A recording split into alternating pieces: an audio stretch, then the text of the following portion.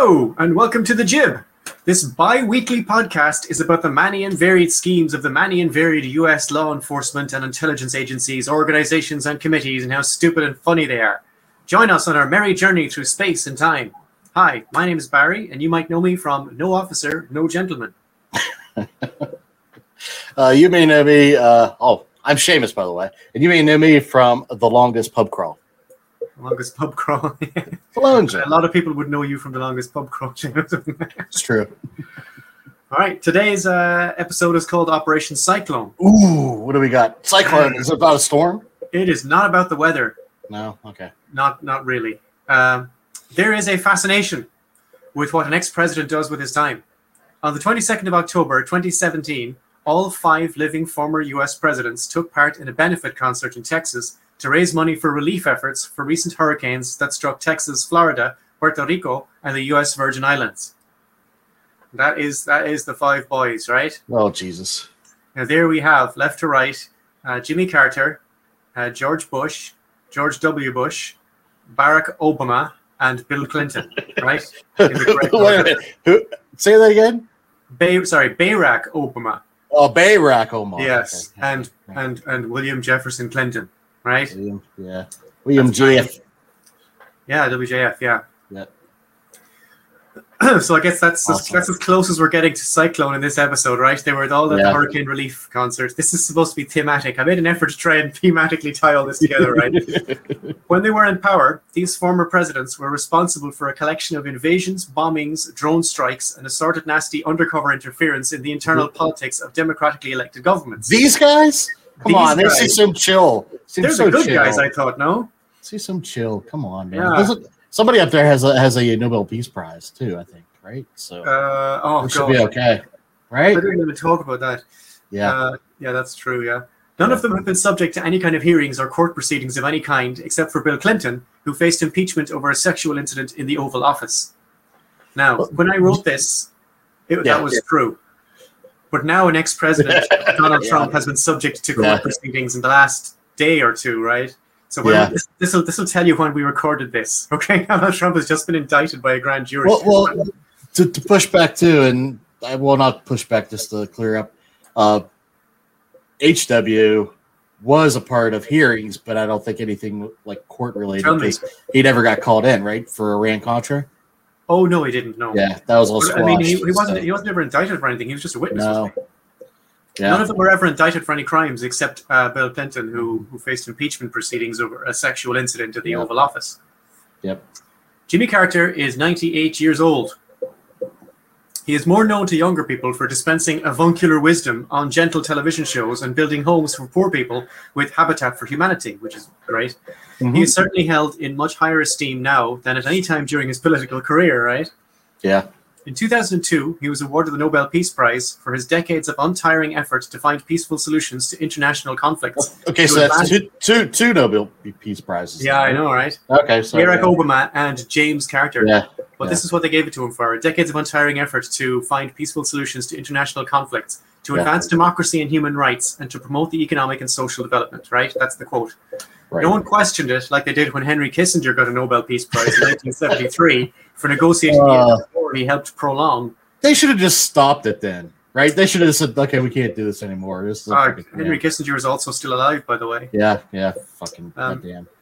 I have my favorite Twitter follow is Henry Kissinger still alive today. We saw that, Where's Henry Kissinger dead? Yeah, because goddamn it, that motherfucker. I mean, I try not to be ghoulish, but oof.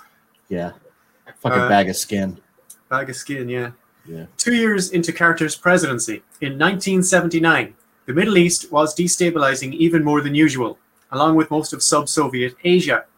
Pakistan was in the middle of a nuclear program born of a humiliating military defeat to India in 1971, for which reason Carter leaned towards strengthening diplomatic ties, which had lapsed somewhat.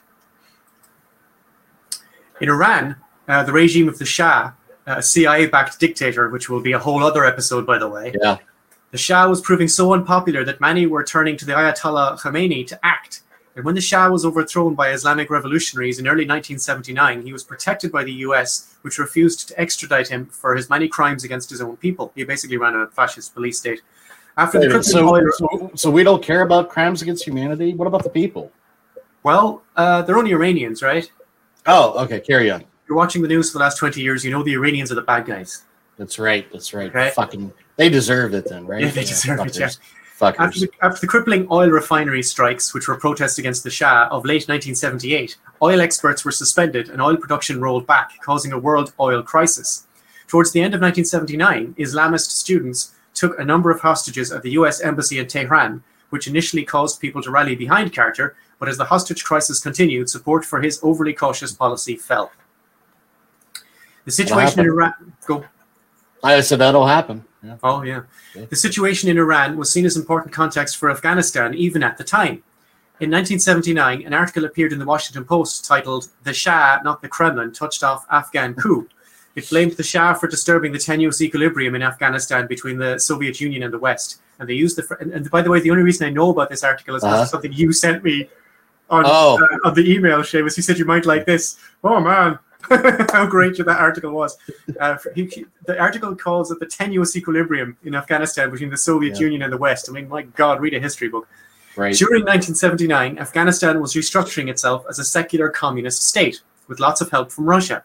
The Islamic infrastructure was decommissioned, including banning child marriages and other tribal Islamic practices, right? They were taking all that apart and they were building a secular communist country and replaced with national... So, like, they're doing what we should be doing to Kentucky right now? Is that what you're saying?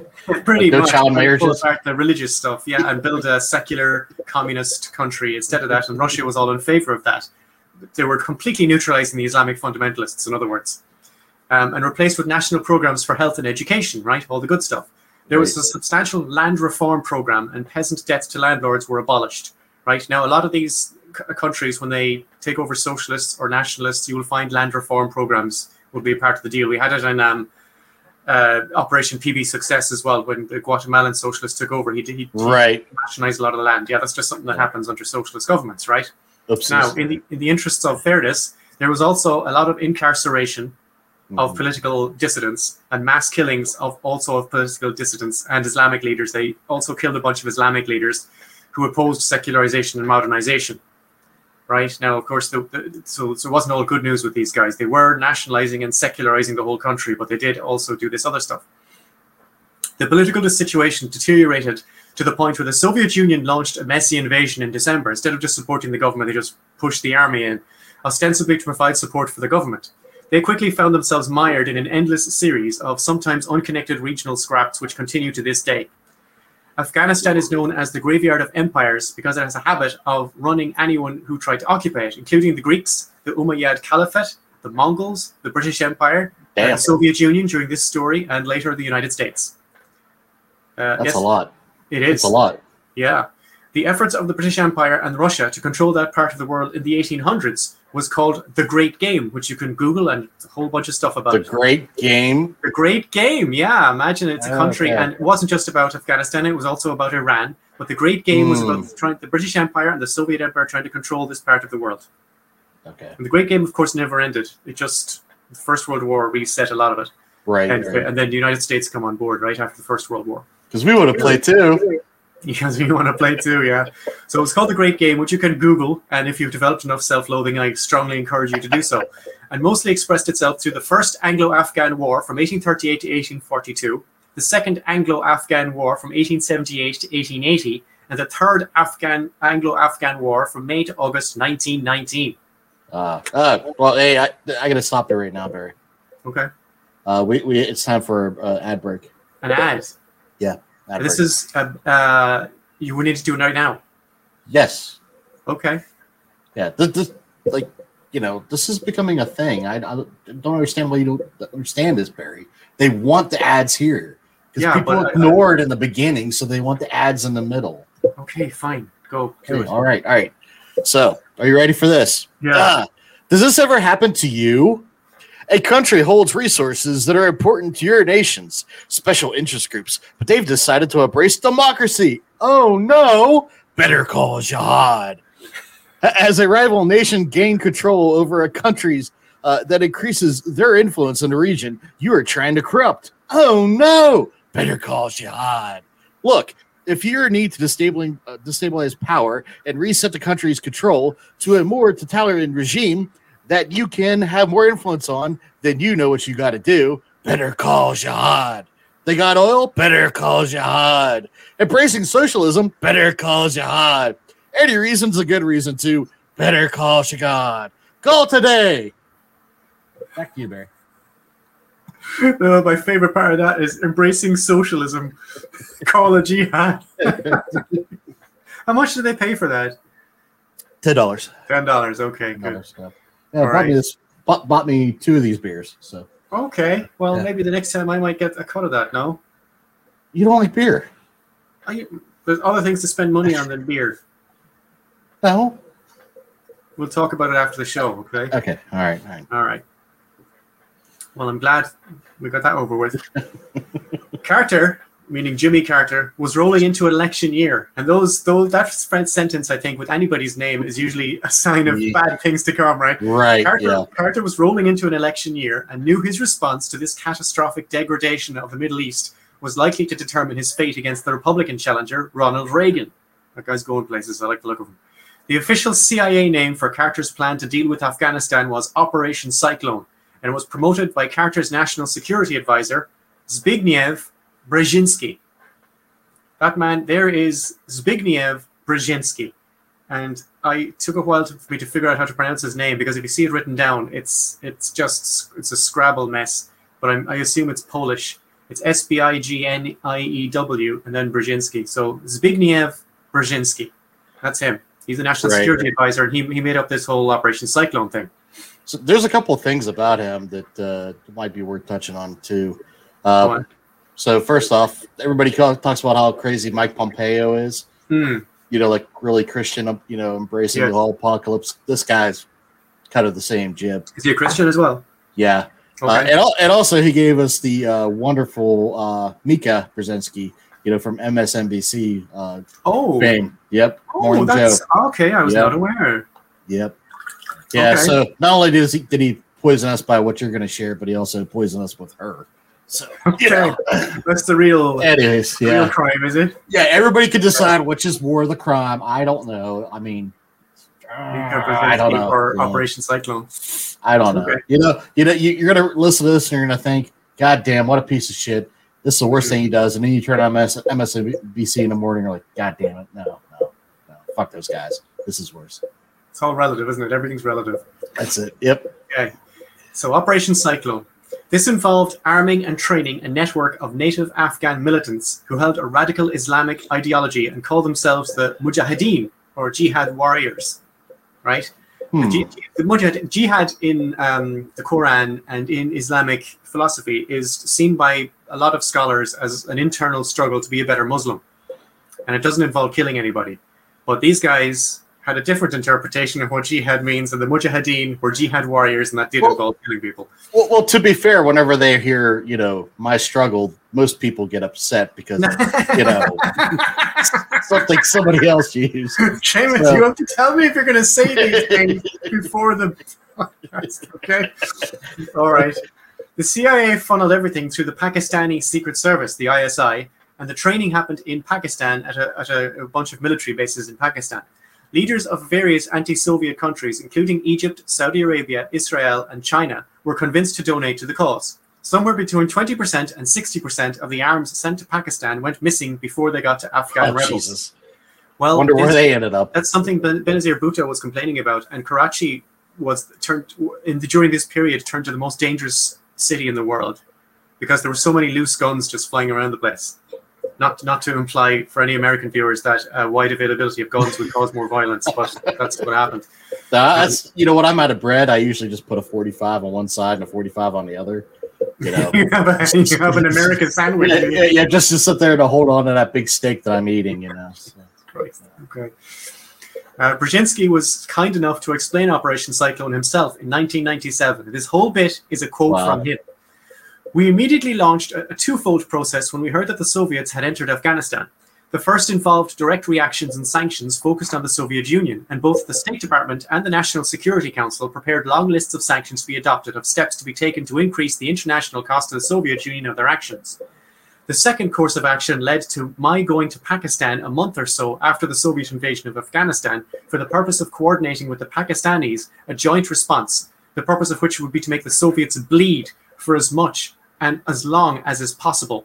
And we engaged in that effort in a collaborative sense with the Saudis, the Egyptians, the British, the Chinese, and we started providing weapons to the Mujahideen from various sources again. For example, some Soviet arms from the Egyptians and the Chinese. We even got Soviet arms from the Czechoslovak communist government, since it was obviously susceptible to material incentives. And at some point, we started... That's a humble brag. It is. It's also openly admitting a series of war crimes. Right. And at some point, we started buying arms for the Mujahideen from the Soviet army in Afghanistan, because that army was increasingly corrupt. Jesus Christ. Carter's disastrous policy was rolled out even further under Reagan as part of the Reagan Doctrine. There's Ronald Reagan literally in the White House. Now, Americans who are not aware of the history of this thing may be very surprised to see the Mujahideen in the White House. But that's Ronald Reagan in a promotional shot with the Mujahideen to raise awareness in favor of the Mujahideen. And I can't stress this enough, right? The Mujahideen are good guys in this story until they're not. Many Muslims from different countries went to Afghanistan to assist with the jihad, and many of these people would later form members of the Taliban and Al-Qaeda, including, or I don't know how to pronounce that. Is Al-Qaeda or Al-Qaeda? How do you pronounce that? Al-Qaeda. Al-Qaeda, okay. It means the foundation or the basis or the base, right? Al-Qaeda, right. Including Osama bin Laden, who organized and funded one of these foreign militias. Well, I've heard of that guy before. Osama bin Laden, he was a very famous architect in Saudi Arabia. Right, okay. Although the CIA... Frank Lloyd Webber, was that it? One of those guys, yeah. Frank Lloyd Wright, yeah. He was the 17th of a lot of children. He was the 17th of 50 kids, I think. What? 17 of how many? Well, his dad would have had a lot of wives, you see. Oh, shit. Goddamn. But it's always you're bound to get one right.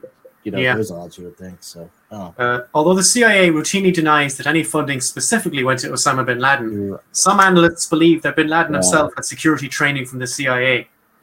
And if this is all right, regardless of the personal involvement of bin Laden, the CIA supported the Mujahideen by spending billions of dollars on buying arms, ammunition, and equipment, according to Mohammed Yousaf, who ran the Afghan branch of the ISI during the 1980s. Now, the Afghan branch of the ISI during the 1980s was pretty much 90% of the entire ISI during the 1980s, right? Jesus, yeah. Branch. In total, the combined US, Saudi, and Chinese aid to the Mujahideen was up to $12 billion, making it one of the largest covert operations in history. $12 billion. I mean, you could feed half the world's population on that almost. $12 billion would keep 5 years worth of US aid to Israel going. That's a little joke, sorry. In 1989, Benazir Bhutto, who was the president of Pakistan at the time, told George H.W. Bush, who was the president of the US at the time, "You are creating a Frankenstein." Presumably she meant Frankenstein's monster before the chat. Well, of course. Crazy, all right. Yeah. Also, Benazir Bhutto, for people who don't know, was a female president of Pakistan. So I don't know if that would be possible in these days because it's gone a bit Islamic. Was she the one that was assassinated later? I think so, yeah. Okay. And now we have another picture, I believe. Oh, sorry. Yeah, all right, man, don't worry. There you go. There we go. This is the third movie in the Rambo franchise. Now, I'm not sure how the secret part of Operation Cyclone was. In this movie, Rambo sides with the Mujahideen against the Soviet-backed government. It was a blatant and simplistic bit of pro-CIA propaganda. It made $190 million at the box office, so presumably somebody was watching. Yeah, I saw that movie. Did you see that movie in the cinema? Yeah. Did you like it?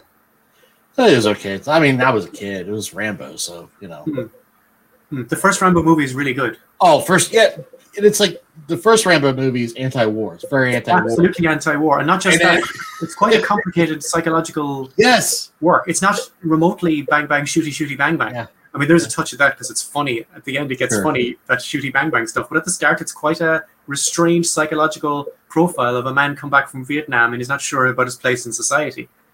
And all his friends are dead. Yeah. It's good. Like, watch Rambo, the first movie. If you have this idea that Rambo is a superficial, bangy, jingoistic thing, no, it's good. Rambo 3 is a bang, bang, shooty, simplistic, jingoistic thing. Yeah. And Which I don't even know if the first movie is just called First Blood, I believe. First Blood, it's not even called Rambo. Yeah. It's called First Blood. And the second was called First Blood Part 2. And then Rambo 3. But there's no way to parse Rambo 3 unless you understand the Mujahideen are the good guys and we should be supporting them. We should be supporting Islamic fundamentalists in Afghanistan. As the movie is the central, not the central. It's one of the messages of that movie. Right. The Mujahideen were ultimately successful. In 1989, Russia withdrew from Afghanistan entirely, leaving the local warlords to fight it out amongst themselves. The Americans took the credit, of course, but as we have seen, the Afghan people are perfectly capable of dealing with invaders on their own, and they have been right from the start. They kicked the British out 3 separate times, as I said in the first few paragraphs. This resolution, at the risk of understatement, led to its own problems. A series of counterproductive U.S. interventions led to the formation of Al-Qaeda, a terrorist group which flooded into the power vacuums left by the U.S. military actions, and similar power vacuums 20 years later led to the formation of ISIS. Operation Cyclone was shut down in 1989, although further payments of hundreds of millions of dollars were made to the Mujahideen outside that program until 1992, which you can see if you want in a movie called Charlie Wilson's War. Oh, yeah, that's a great Charlie Wilson was largely responsible for continuing to fund this thing after the Operation Cyclone was shut down. A good comedy. If there was a single person to blame for the current mess in the Middle East who was ultimately responsible for arming, funding, and training the Mujahideen that would spin out into a network of Islamic terrorists creating chaos and havoc everywhere, a perfectly reasonable candidate would be Jimmy Carter. Yeah. And that's why when I see him being portrayed as this kind of gentle, kind soul, maybe, but he did kick off Al-Qaeda and fund Osama bin Laden.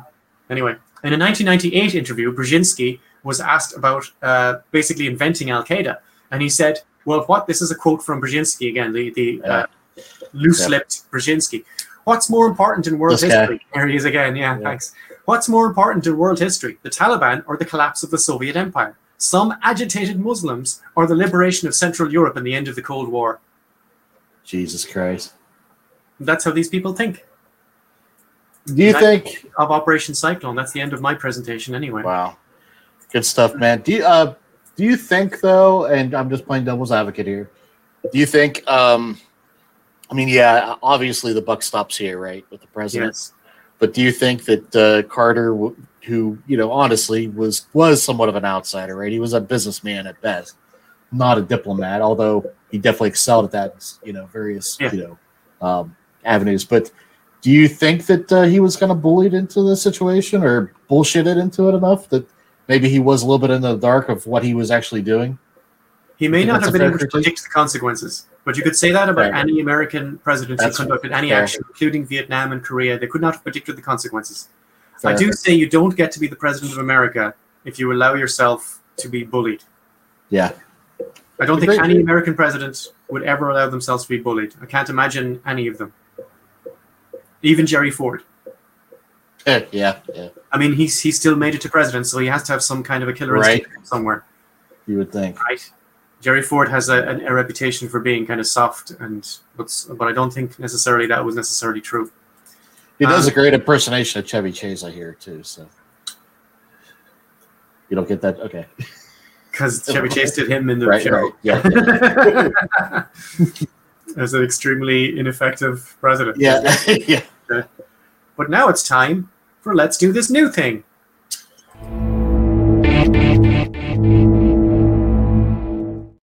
Of course, I meant what's new. Sorry. What's new is the part of the show. So close every time. I know. What's new is the part of the show where we, just before the show, we put the words CIA or FBI into Google. Mm-hmm. We hit the news tab and see what glorious new information is going to come up. Like just before we started recording this podcast, right? So I have some stuff about the CIA and you have some stuff about the FBI. Do you want to go first? Sure. Excuse me. FBI informant testifies for the defense in the January 6th Proud Boys trial. For the defense? Yep. Go on. An FBI informant marched to the Capitol Wednesday, blah, blah, blah, blah, blah. The informant, who identified himself in court as Aaron, was a defense witness for the trial of former Proud Boys leader, Enrique Terrio, and 4 of his lieutenants. That's fun. Charged with sedition, conspiracy for what the prosecution And he was, but the FBI guy was on their side.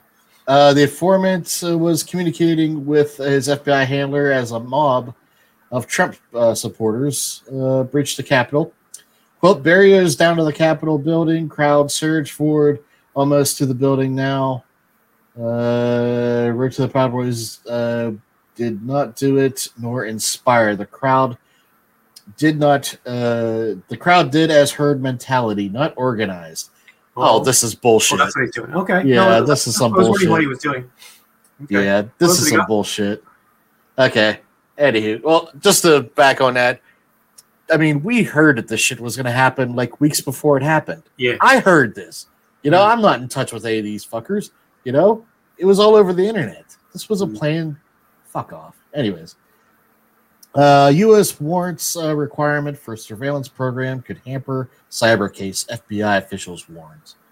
So they're getting upset. The FBI is saying that the FBI doesn't have enough power.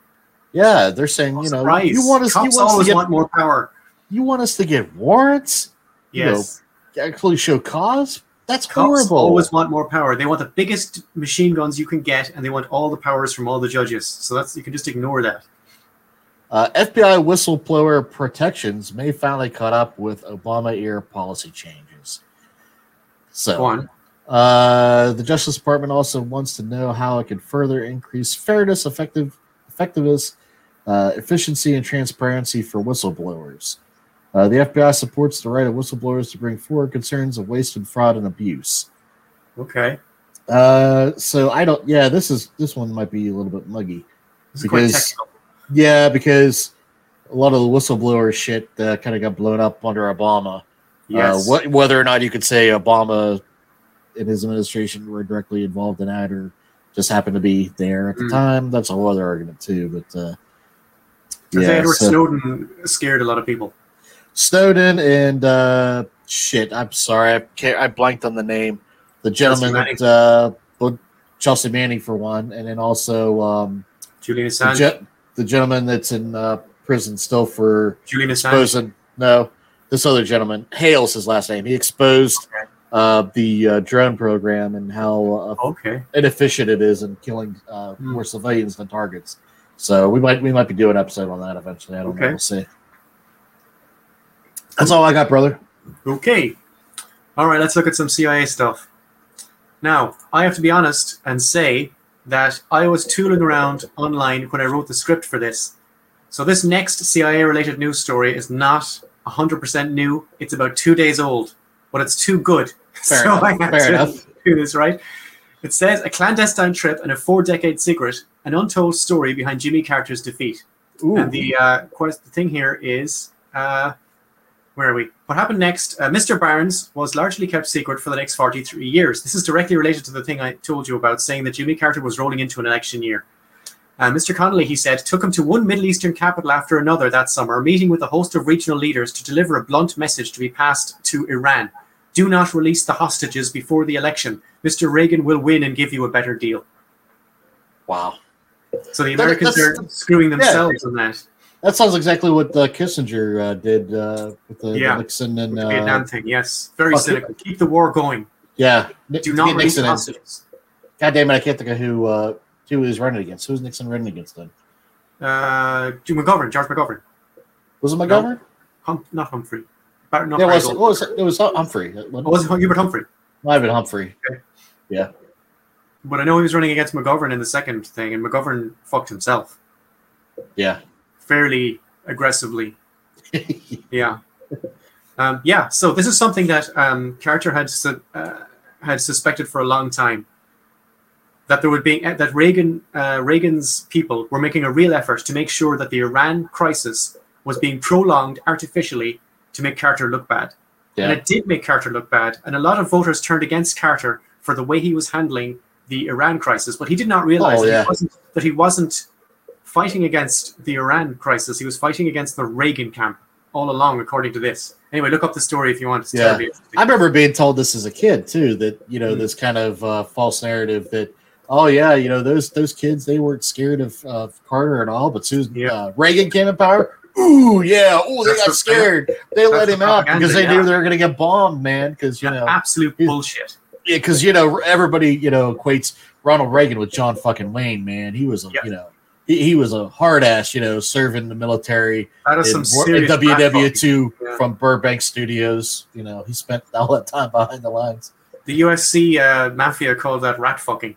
Mm-hmm. Dirty tricks to win elections. That's serious rat fucking. To take a plane to the Middle East and tell everybody, do not release the hostages. Yeah, that's how much Reagan loves Americans. He's happy enough to let them rot as long as he wins an election. Anyway, another headline I saw was, and this is one that I did actually find just before the recording, a Spanish company provided CIA with information leading to Julian Assange's arrest. And the operative paragraph here is, where are we? If I can find it. Vallejo had hired the services of this small company from Jerez de la Frontera in southwestern Spain to provide security for Ecuador's diplomatic corps in London, but didn't know that it was planning to record his meeting with Assange. Vallejo was unaware that UC Global had planted hidden microphones throughout the embassy, even in the women's bathroom. Oh, jeez. Because sometimes you just have to know what the ladies are doing in there, don't you? Right, yeah. Anyway, that's another story you can look up if you should do if you want to know more about it. And my last one is, in Sri Lanka, opposition parties allege a secret CIA visit. And the TLDR on that is, the Communist Party of Sri Lanka has demanded that the government clarify whether William Burns, head of the US CIA, made a secret visit to the country last month, and if so, to explain what was discussed with him. And then in my last CIA news thing on What's New, William Burns was in Libya, if you recall. So the man's doing a tour of all the different countries for some reason, and we may never find out. And again, it's up to the communists to ask the question.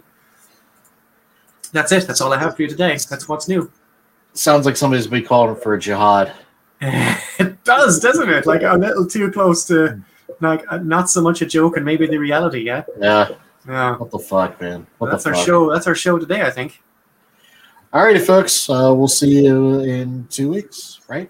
So I think that is. Thank you. Bye, guys.